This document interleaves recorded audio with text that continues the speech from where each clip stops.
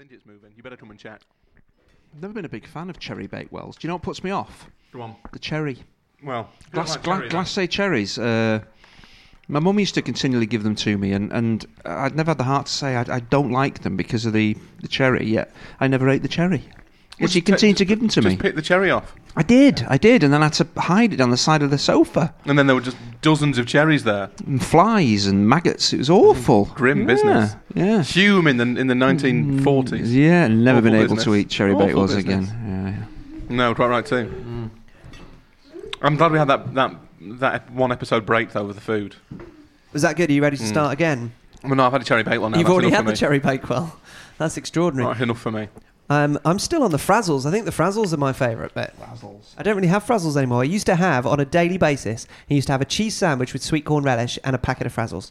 That was when I was working. And a copy of Razzle. I was temping for an engineering Can company. I have a pack of Frazzles and a copy of Razzle, please? There'll be a lot of people listening who don't know what Razzle is, Chinch. You better explain it.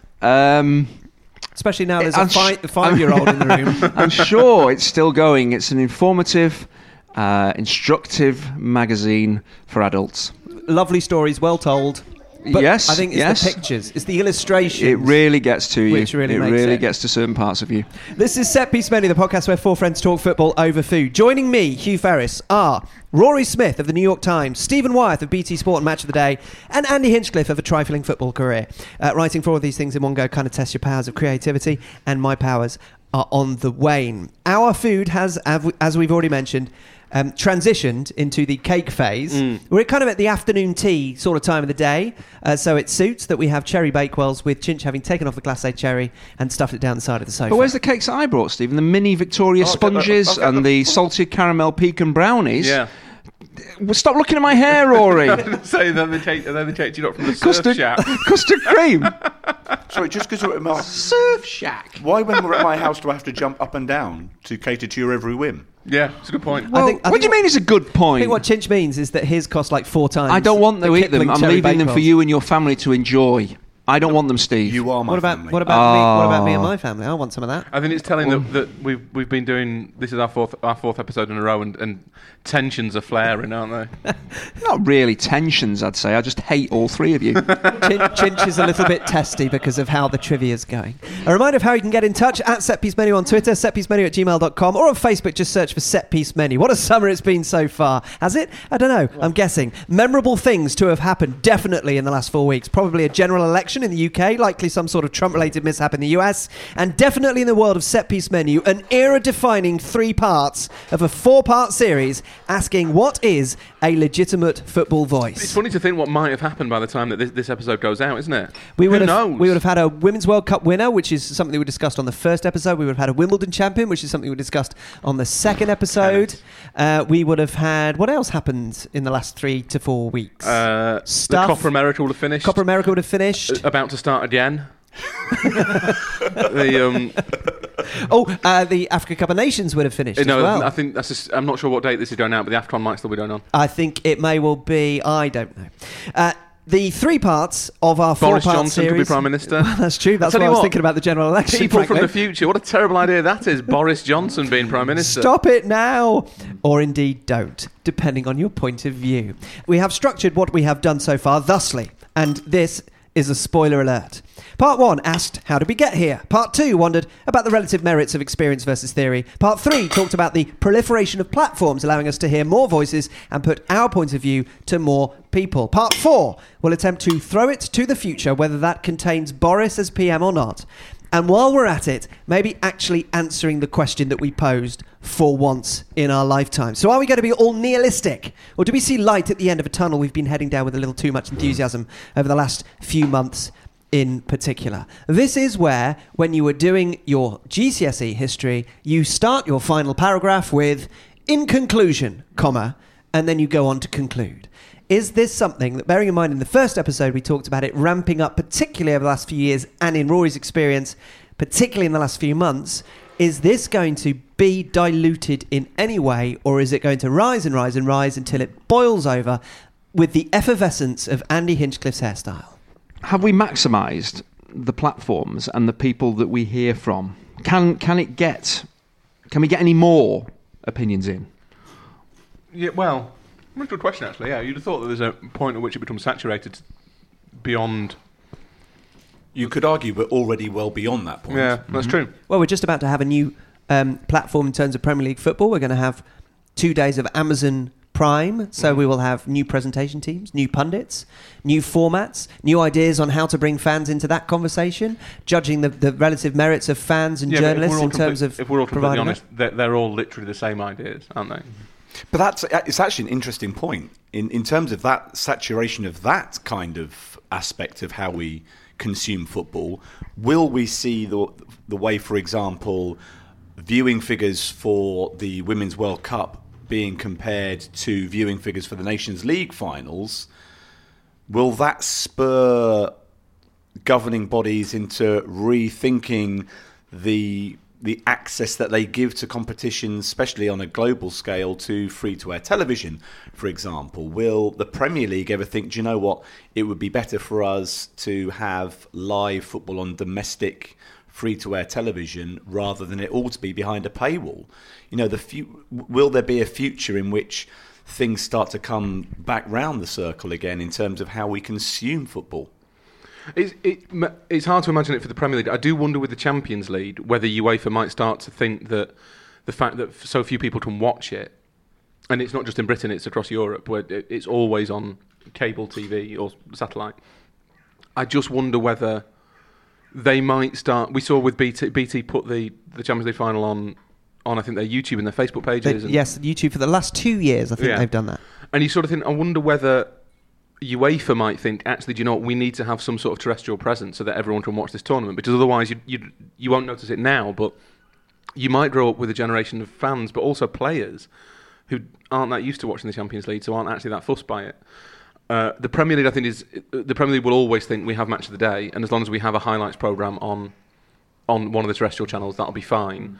And that, I think, is Match of the Day. I think is more important than people give it credit for. That in terms of enabling lots and lots of people to watch Premier League football in some form, is Match of the Day is crucial. Well, 60 to 70% of people who watch Premier League football in the UK do so via Match of the Day, rather than watching it live on Sky, BT, or wherever else. And does that give it an extra legitimacy? We have spoken right back at the beginning about how the fact that people have BBC One on as wallpaper, but at that time of the day, you would imagine, given the content, you would imagine that most people are more active than passive in choosing to watch Match of the Day. So are we almost in their hands as to how the future looks? Because if people are going to be watching Match of the Day in huge numbers regardless, do we rely on the BBC and, frankly, Stephen Wyeth to contribute to our footballing discourse in the most legitimate way, because that is the most watched, not necessarily loudest, because Sky do have a loud voice. I mean, just shouty. But they have legitimacy by numbers, and therefore are they the most crucial role player in the future of our discussions? Well, you only have to look at how, when Gary Lineker posts the running order for that evening's edition of Match of the Day, the responses to that tell you everything you need to know about how important people view that part of the product in terms of being able to sit down and enjoy what is a decent sized chunk of each game that day. You know, you're talking between 8 and 10, 11 minutes per game that you get to enjoy. So you're not having to sit through prolonged or extended highlights, and you also get a much greater sense of the game than you would do via online highlights, which might only run up to a couple of minutes.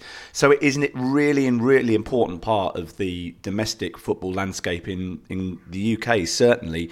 And you know, that trustworthiness, the brand, the accessibility to it all ties in with it being an important part of the Premier League product. And as Rory says, he's quite right that the Premier League probably have just about got the balance right in that regard. Yeah, I think the Champions League definitely lost something when ITV lost the highlights programme. It makes no sense to me that you should have an entire competition. We've seen it with cricket, but to have an entire competition behind a paywall, I think is just a really stupid idea. Ultimately, I think the thing that's more as interesting is whether we'll see, if you think about the kind of atomisation of the media, and the fact that more and more fans seem to be leaning towards fan media to give them what they want, the voices that they want to hear, without the supposed agenda and bias of the mainstream media, whether you might see that reflected in in each club start, and I think inside the Premier League they maybe expect this, that the days of egalitarian collective selling of TV rights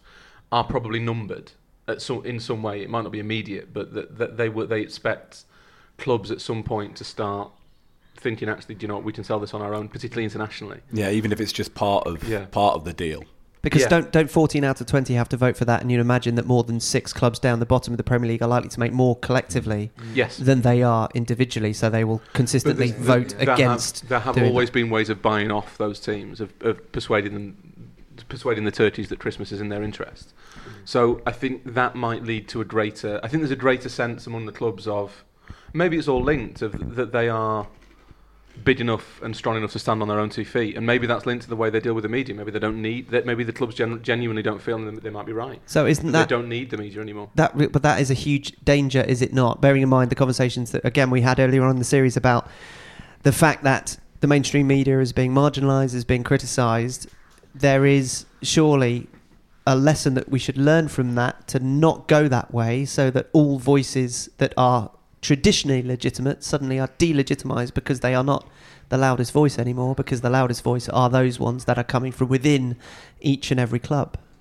Will people get sick? I mean, maybe this is idealistic, but will people get sick of shouting into a vacuum? And will some common sense prevail at some point? Surely, come on, let's try and think of some beautiful future in which people stop arguing over the minutiae of who's more biased. No, I think it's too ingrained in people now. I think it turns out that humans are naturally like conspiratorial creatures, and they believe that everyone's sort of arrayed against them. That just, I don't know. I don't see how you put that particular genie back in its bottle. But if they start seeing balance elsewhere, if the balance in the mainstream starts to get to a point where the majority can be satisfied, will those who still rage against the machine start to be pacified ever so slightly? And this is, I don't want to kind of be all holier than that. I'm just trying to be positive. What people want isn't balance. It's part of my natural demeanour. What people want isn't. As we all know. It is famously chirpy. But people don't want balance. They want unquestioning praise of their team. And crucially, this is the other thing that I noticed, is they want not only praise of their team, they only want other teams to be criticised. One of the things that really struck me towards the end of last season was that people couldn't understand the refusal to accept, and it was mainly Man City fans in my experience, the refusal to accept that Liverpool had actually had a good season. This idea that it was a fluke that they got to 97 points. That's a hell of a fluke to get to 97 points. The idea that in some way what they'd done was being overplayed, as though it was a media construction. The table was Man City 98, and Liverpool had actually got like 65 points, but the media was just pretending they got 97. But that's as much of a fallacy as saying that Manchester City only got 98 points because they've got more money than everybody else. Yes. Both things are not true. No. Both things are backed up by an inability to see that any other team can have validity in their lives when they support a different team. Well, if money was an issue, Manchester United would have got 95, 96 in terms of, if you're looking at spend. But that's the thing with City, that I mean the money is an aspect worth talking about. It's very hard to. Stephen Bush, the New Statesman journalist, made the point a while ago that when Chelsea kind of first came on the scene with Abramovich's money, no one said, Arsenal should follow the Chelsea model, because the Chelsea model was not followable. It was not it was just accepted that only Chelsea could behave like that only Chelsea could go and sign all those players all at the same time and have 2 players for every position, that they were playing by different rules. I think we've become so inured to money within football that now there is a sense that why are Arsenal not doing why are they not just doing what Man City do? And the reason they're not doing what Man City do is they don't have the money that Man City do. So I think that with Man City, you can't talk about their achievements legitimately without mentioning the money. You can't talk about their ownership structure legitimately without mentioning the fact that their interest in the club are not purely sporting. They're just not. And I personally don't understand. I particularly don't understand the fans who defend the Abu Dhabi regime. I think you can be ownership neutral as the Premier League are, and say, look, we don't necessarily approve of our ownership's kind of stance on LGBTQ issues or whatever, but we don't necessarily approve of them, but we are willing to lay that to one side. But that surely has an end game. That surely comes to a point where you have a limit to which you can over-defend something. And all fans do it for all clubs. Yeah, absolutely. So you over-defend to the extent that you are actually either allowing support of something which is not right, or you are twisting yourself up in so many knots that you're contorting yourself around so many mistruths that you realise eventually you hear your own voice and you go, oh, that is illegitimate. I don't think that's right, though. I think the way that we've become, again, and maybe encouraged by the nature of social media, that we've become so used to setting our kind of position out and then defending it at all costs. You see it, and again, it's not just a City thing, but you see people, I don't know, defending the war in Yemen and claiming that they're, or these normal football fans, people who happen to support a football team, taking like an anti-Qatari stance because of the conflict between the UAE and Qatar. What on earth are you doing? Like, that's just support your football team. So I find that baffling, the need to not only support the club but to, by extension, kind of fight by proxy the UAE's propaganda war. I find extraordinary, but I don't see any way that stops happening, because that's what these clubs are being used to do. If you're part of a tribe, you're all in, aren't you? Yeah. And that is bamboozling to those of us who aren't part of that tribe. Especially if you feel under attack from the members of every other tribe, and you're encouraged to think you're under attack from the members of every other tribe, and you have this mechanism at your disposal where you can not only see the members of the other tribes attacking you, but you are encouraged to fight back as quickly as possible. It's that striking out. I think supporting your own team and enjoying what your own team are doing is one thing, but striking seemingly, and the ease with which you can do it now, the opportunity to do it, and that seems to be acceptable. That's what everybody should do. That's what everyone else is doing. So that's how the playing field is now, and that's dangerous, because you're thinking, can that get worse? Now, how far can this go? Yeah, but to take it away from City, that's a fairly kind of pernicious example. But you did it with Arsenal and Spurs.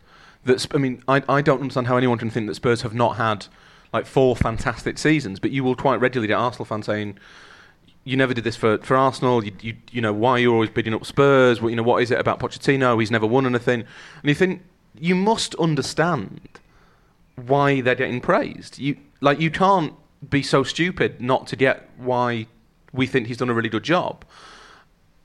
But people genuinely find it offensive that Spurs get praise. But that's not being an Arsenal fan. If you say, yes, actually, that's completely true. Tottenham have had 4 great seasons. As an Arsenal fan, you simply cannot say that. That if you say that, you're not an Arsenal fan. Which is ludicrous. But it's ludicrous. But you can say that as an Arsenal. To be honest, it's expected. It's even more reason. It's performative. It's people are that what it is to be a fan seems to have changed. That it seems to no longer be maybe it's not changed. Maybe it's always been like this. But it seems to be that you're we're not just seeing allowed. It more. Yeah, the feelings were felt, but the voices were not. There generally was exposure, a vacuum. Now it's actually reaching. It's landing. But what you said there, Rory, is extraordinary, really, isn't it? That you can understand. So if you're an Arsenal fan, look, you can be unhappy that Spurs are doing well, and it can make your skin crawl to hear them getting praise. But that doesn't mean that credit is undeserved. No. And I don't understand why you can't make that leap. Yeah, I can't understand why you can't dislike something happening but accept why it is. I don't even mind you enjoying another team's failings. There's nothing wrong with that. As part of the whole kind of range of emotions. But actually ignoring the truth that's in front of you. But only having that, that being the main motivator to your emotions is strange. But enjoying another team's failings should be the preserve of a team that perhaps is even further down the pecking order and is just looking for some comfort from somewhere. The extraordinary thing we've seen in the season just gone is that the team that was sweeping all before them, their supporters still seem to take greater pleasure from their rival falling a little bit short rather than what they were achieving. Well, let's move it away from City, because otherwise the lawnmower will actually not be a lawnmower. It'll be a load of City tanks coming up on the freshly mown lawn. There are, as I said, there are no lawns, so there's no tanks. There's no tanks available. The lawn-mowered lawns. So perhaps what we should talk about is more generally about levels of self-awareness. Will there not be? I'm on Steve's track here. Will there not be some sort of reckoning where the levels of self-awareness get just that little bit higher, where people suddenly realise, hang on a minute, I'm saying this is not only counterintuitive, this is downright false, crazy, mad, and then even put a window up, even put a mirror up to themselves and go, hang on a minute, that person said, But who's going to do that's that what for I'm them? doing. Who's going to do that for them? 'Cause Right, if so they're not going to do it, if they're not going to who's- self-regulate, who should be Exactly. doing so it? who has the legitimate voice that has any sort of power to be able to say, listen, and this should be the central thesis of what we've been saying, all voices are legitimate, including yours, but to delegitimize everybody else's apart from your own, that is not a legitimate course of action. So who is going to be able to come into football, and let's just make it one person, not Chinch, who is going to be able to I can try. sweep all before them and say, come on everybody, wake up to this nonsense, because it's not set piece menu, even though we've been trying for the last month. Do you want me to be the reason czar? Is that what I should be? The opinion police. Yes, I could do that. I look great in uniform. I have to be an extra large, but I look great in it. Yeah, I mean, I think you almost need the clubs to try and diffuse it a little bit. That would be a start. I personally don't think it should happen, but if the clubs could maybe try to encourage less. And one of the things that I actually thought was really positive about the season just gone was the mutual respect between the teams. That there were no mind games. No. There was no, once Jose got sacked, there was no kind of poison being dripped into the well. It was all very respectful. That you could tell that Guardiola and Klopp basically quite like each other, that they certainly have a lot of time for each other, same with Klopp and Pochettino. There is a respect there. I think, in fact, Klopp and Sarri, Pochettino and Sarri, they all seen Guardiola as friends with Sarri. It was boring, wasn't it? Jesus, but at least it was respectful. They still found conflict, though, didn't they? Because, as we said in the first episode, that Guardiola, and this last thing we say about City, but Guardiola was almost enamoured by the idea that the media was against them, because he knew that Liverpool themselves weren't, in terms of not their fans, but Klopp and the hierarchy at Liverpool. There wasn't a natural butting of heads. It was the Trump trick. It was the Orban trick. It was the media. We are the party of power, so we can no longer pretend to be the insurgency. What is more powerful than us? I know we'll say it's the media, this sort of horrible, all-encompassing octopus of a thing, that is more powerful and is trying to keep us down, despite the fact that we have power. That was the trick that City were trying to play, or Guardiola seemed to buy into, and it was just so basic and obvious. I'm amazed that anyone fell for it. But I think that in one of the reasons I was so disappointed by what happened at the end of the season was that for most of what had been a really fraught year, a really tense year, because everything was so tight, everyone had been really nice to each other. And I don't think you need that fake drama of mind games and wars of words to make. That's not what makes football special. But they have been doing that for a lot longer than just last season. So Alex Ferguson would create a siege mentality. He would find enemies everywhere when they were dominating. And Steve will attest to this, that he was often in a worse mood when they were winning than he was when they weren't. Yeah. Because when they were winning, they had no natural predator, so he had to create them, and he would falsify them, and they would be the FA, they'd be anything. The world is against us, the siege mentality. Well, Fergie used to complain that the FA was biased against Man United when Man United's chief executive was on the FA board. Yeah. And everybody else thought that Manchester United were being well served by the FA, and something that we've mentioned before. So it's nothing new, so there's probably something to suggest that won't change either. If you don't have enough foes on the field in the traditional sense, then you try and find legitimacy in other foes to self-motivate, to attempt to better yourself. So perhaps there is a legitimacy in that. You think that like Fernandinho and David Silva were running around the pitch of the Etihad thinking, this is going to really stick it to John Cross at the Mirror? Absolutely. Yeah. But the media must have a role to play in this as well, because if we talked about this idea of sort of really extreme opinions finding their way into text commentaries or opinion pieces. And do you know what?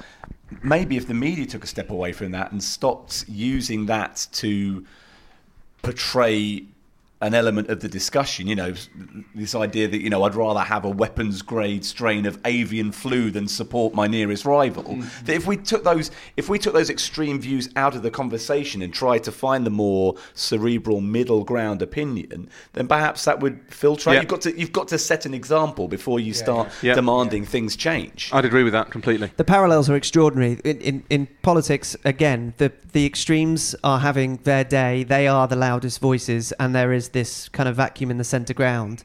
And I can't remember who it was. Probably Jeremy Hunt was talking about, or probably Boris Johnson. Both of them equally. We're talking about. If it was Boris Johnson, it would have been one of Boris's disciples who was speaking on his behalf. That might not be too contemporaneous by the time you hear that. But there's nobody's in the middle. Nobody's fighting for the traditional centre, which is where battles used to always be fought. And it's the same in football. It's gone so far one way or the other that you don't have that centre ground. You don't have that sensible voice. And if it is to be a voice, it would probably be Andy Hinchcliffe's.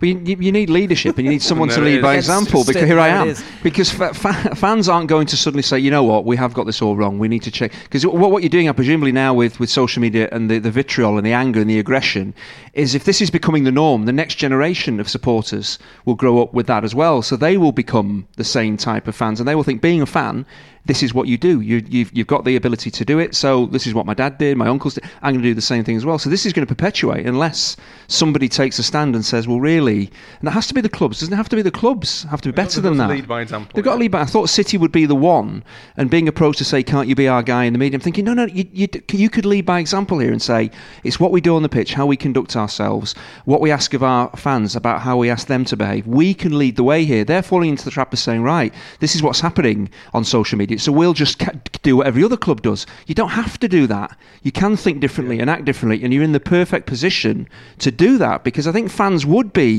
affected by a different direction and said, look, can you just think long and hard before you send anything out there? We're going to try and set a precedent here and do things differently. It can be done. It'll take maybe a long period of time as well, but surely it's got to be worth trying. If Man City don't do it, I certainly will personally. Well, what are people, in 10 years' time, what are people going to remember? The dominant period of Manchester City in the Premier League, winning, at least 2, but maybe 3 or 4 successive titles? Or is it that Andy Hinchcliffe used to say some really nice stuff about them, even when they were a little bit average? Yeah. So I don't know why you're bothered about that. It's silverware is what people remember. That is what quantifies you, isn't it? No one looks at Manchester United in the noughties and goes, yeah, they won all those trophies, but Sir Alex, was he all that great? He was a bit of a grumpy so-and-so at times. And Eric Djemba wasn't a great signing, was it? No one cares about that stuff. They care about the treble in 1999. But also, I don't know whether you saw the clip of Gary Neville at Brighton when he walked through the City fans and got beer and everything thrown on him, and the City fans seemed to be enjoying the fact they won the title and these kind of things. I was really ashamed of that. I thought, haven't you got to be better than that? Wouldn't it be better to applaud him through you? It'd be funnier in my eyes for City fans to behave like that rather than to chuck pints of beer all over him. There was the incident with the City fan at Wembley as well, getting into the press box, and this sounds really, really holier than thou and really kind of apocalyptic. Yeah. There will come a point where Gary Neville gets punched because this atmosphere is being encouraged and stoked, and the clubs have to be careful. Just the same as in politics, that you can try and use this to build support.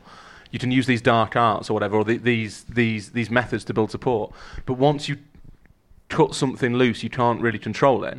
So it doesn't take too much to imagine that City fan who broke into the press box just lamping a journalist, and that worse things have happened. Don't get me wrong, but that's not ideal. It doesn't take too much for one of those. And would they say, I'm doing it for my club? I think they would feel as though they are doing it for their club. It's the very kind of. And I'm not saying all fans are like that.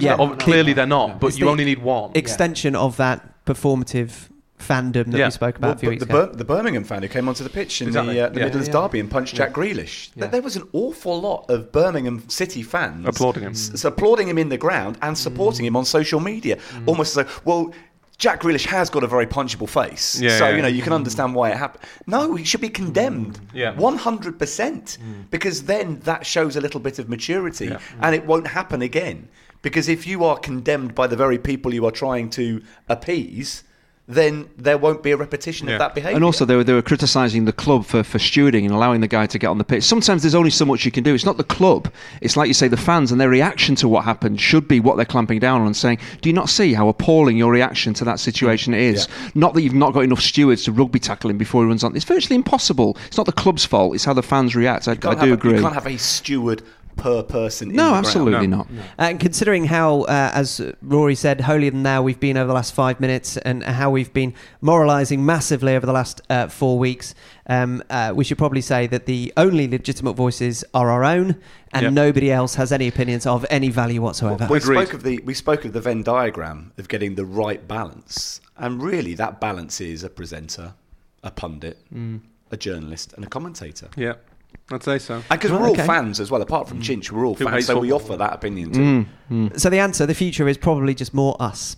And so we conclude our summer series. Well, nearly, because while you've no doubt been holding on to our every word, let's be honest, this is the part you've scrolled forwards to. There is no drama without conflict, and no satisfactory resolution to that conflict can be found without crowning a set-piece menu football fun champion of 2019. The contenders have battled long and hard over the last 3 weeks, and all have a character arc way more believable than Brand the Broken. So, introducing your competitors. What? Smith the Sagacious on 17 points. Correct. Wyeth the Wise, 14 points. And Hinchcliffe the Hamstrung, That's one injury I never had. how many points? 1. All to play for then, apart from for Chinch, as I ask 7 more quiz questions from my football trivia calendar, given to me by my mother-in-law, and subdivided into international cap-related rounds. Look, unless this round is about Crookham Rovers under 13s of the sort of Mid 1990s. I don't think I'm getting anywhere No, near there's it. only 4 points in it. Why am I writing the numbers 1 to 7 down? I'm not going to write anything on this paper in And terms of answers. There's only 3 points in it, Rory. You're only 3 points ahead. Has he got 14 or 13? 14. No, 13. Oh, sorry. In that case, my yeah, mistake. 13. Yeah. In that case, I did my Wyeth the Wise, slightly less wise, on 13 points. Here we go then. From May the 31st. In March last season, so again, the season before last, who became the first Norwich player, Chinch, championship level, you've got a chance, to score an away hat-trick since Efan Okoku's treble in a 5-1 win at Everton in September 1993? Who became the first Norwich player to score an away hat-trick since Efan Okoku that day in March of last season? No. March of last season. Come on, Chinch. March of the season before last. Season before last. What division were Norwich in then? Must have been championship. Championship. And the championship. Yeah. So basically, I think it's the top scorer for Norwich last season. Is that who No, we're the looking at? season before last. Oh, the season So before that guy last. wasn't there. So it's not Timo You said- Pukki. No. Oh, you said 2017, 2018. It was last season when he opened his Christmas present from his mother-in-law Exactly. last Christmas. 2017, 2018. 18. Who was Norwich's best player and made a subsequent big money move What to a league were they Premier in? League team? What league? Yeah, what league? You commentated on them. In the championship? Or Yes. was it in the Championship. championship? I have no idea. I probably didn't do this Next game, question. so why am I going to... Which team, this is from Tuesday, June the 4th, we're into June, Chinch, that means we're nearly done. Which team promoted to the Premier League in 2009 became the first newly promoted team in the Premier League to win their first 4 home league games? Who won their first 4 home league games in 2009? They were the first newly promoted team to do that in Premier League history. One of them was against the champions. And in fact, this team has a very good record against champions in the previous year. Have a very good habit of beating them. Is it Burnley? Do you want to write it down, Chinch? No. Write it down. I recommend that you Really? write it Oh, down. seriously? Right, yeah. I'll write that down. Write something down, Chinch. I hate you. As long as you spell it Burnley. Monday the 10th of June, the lowest attendance for any Premier League match was recorded on 26th of January 1993 when just 3,039 fans attended a match in which stadium? And here's the clue. Chinch, it was your team, but you were injured. Not Chinch's team at home, though. No. They were the away team. Yeah. In 1990. Chinch, you lost that game 3-1 in January 1993, but you were injured. So you didn't lose it. Had you played, the score would have been 6-1. very different. I think your clothes might have been cut up, Chinch. Would you They like? definitely Yes. cut the gusset out of my jeans. Rory's just done a big clue. Yes. There. Rory's done a big clue. He's done a big clue, and we're going to clear up after him. Tuesday, the 11th of June, brought this question: Massimiliano Vieri, the brother of Christian Vieri, played for which country? And if you've ever heard Christian Vieri talk, you'd be able to get this because his accent had a twang. Is Liverpool a nation? No. If that's your level of understanding of the world, you've got no chance. Look at Steve looking off into the distance wistfully, He thinking, does that. That is his this resting is twisted 4 hours face. I am never going to get back. I'm just hoping that something is going to emerge from the hedge. Like a that will meteor. put me in the right direction. There's a US flag on the side of that hedge. I'm hoping the flag of the nation that was represented by Christian Vieri's brother will suddenly appear. Next question. Which Chinch just draws a big long horizontal line next to number 4. Number 5. Which KK retired in 2017 with an FA Cup winners medal in the trophy cabinet despite playing just 7 minutes in the competition for Arsenal? KK. KK. What year? 2017. That's when he retired. The FA Cup winners medal came before that in 2014 when he played for Arsenal. Oh, yeah. Yeah, next question. Next question. Chinch shrugs his shoulders. That is the universal language that he adopts for no idea. June the 15th and 16th. Were you like this in exams at school, by the way? Yep, That's it. I know it says 3 hours. Crushed. I'm happy The rest now. of the room is crushed as well. He goes, yep, got it. Which Move on. Scotland international broke his own record for the most expensive Scottish player ever when he signed for an English Premier League club in the summer of 2017? Say that again? Which Scotland international broke his own record for the most expensive Scottish player ever when he signed for an English Premier League club in the summer of 2017? Right, go on. And finally, I think I just heard the studio audience go, oh. Who was the only Chelsea player to miss a penalty against Bayern Munich in the 2012 Champions League final? Who was the only Chelsea player to miss a penalty against Bayern Munich in the 2012 Champions League final? I'm going to give you a multiple choice. Frank Lampard, Fernando Torres, Florent Malouda, or Juan Mata? Frank Lampard, Fernando Torres, Florent Malouda, or Juan Mata? That means, Chinch, you have a chance of getting it right, a 25% chance. Just write one of those names down. Congratulations on your emphatic victory, by the way, Rory. I'm not sure that I've got all of those right. Is a come from behind victory sweeter than if you'd led from the gun? It is to an extent, yeah. I thought I had something to prove, yeah. But not to Chinch, because he's been I'll be honest dreadful. with you, the arc was terribly exciting. Let's have the answers. Chinch has written one of them down. Congratulations, Chinch. You have progressed so far. The answers are as follows, with the tension really palpable. In March of last season, who became the first Norwich player to score an away hat-trick since Efan Okoku in 1993? James Maddison. James Maddison is the answer. Chinch, you wrote, Scribble. Because you actually put something down. and then Timo realised- Scribble. He was a great Timo signing. Scribble. He wasn't playing for the club at the time. The next one is, which team promoted the Premier League in 2009 became the first newly promoted team of the Premier League to win their first 4 home league games? Chinch, the answer was? Is it Burnley? It is Burnley. Thank you for Very confirming that out loud during the quiz against pretty much all quiz rules. That is 100% increase in your value. The next question was, the lowest attendance for any Premier League match was recorded in January 1993. 3,039. In which stadium? Chinch? Was it Plough Lane? No, the other one? Wimbledon. What? Where did- Selhurst Park. Selhurst Selhurst Park. Oh, I got that wrong as well then. Can I have Plough Lane? No, you can't. No, it's the because wrong it's a answer. completely different place. Spelt slightly differently from Selhurst Park. Some of the all letters. right, all right, Chinch, don't get too cocky.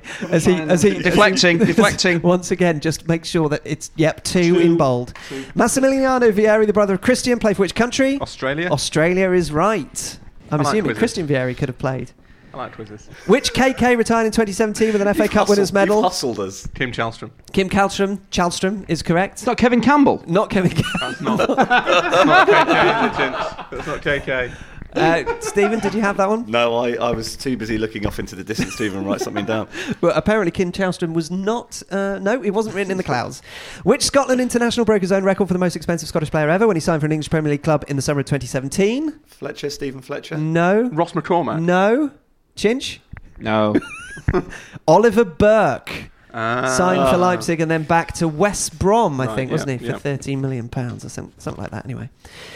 And finally, with the scores very much in the balance, Chinch still has a chance of winning. In the balance of what? In the balance of probability that Chinch will not get this right. Who was the only Chelsea player to miss a penalty against Bayern Munich in the 2012 Champions League final? You all had a chance to write something down. Stephen? I wrote Torres. Torres? Malouda. Malouda? Lampuda. Puda is also wrong. None of you had it. It's Juan Mata. Ah, little Juan. Just like this quiz, does it really matter? And the final scores are, starting from the bottom, Chinch, out of 28, how many? 2.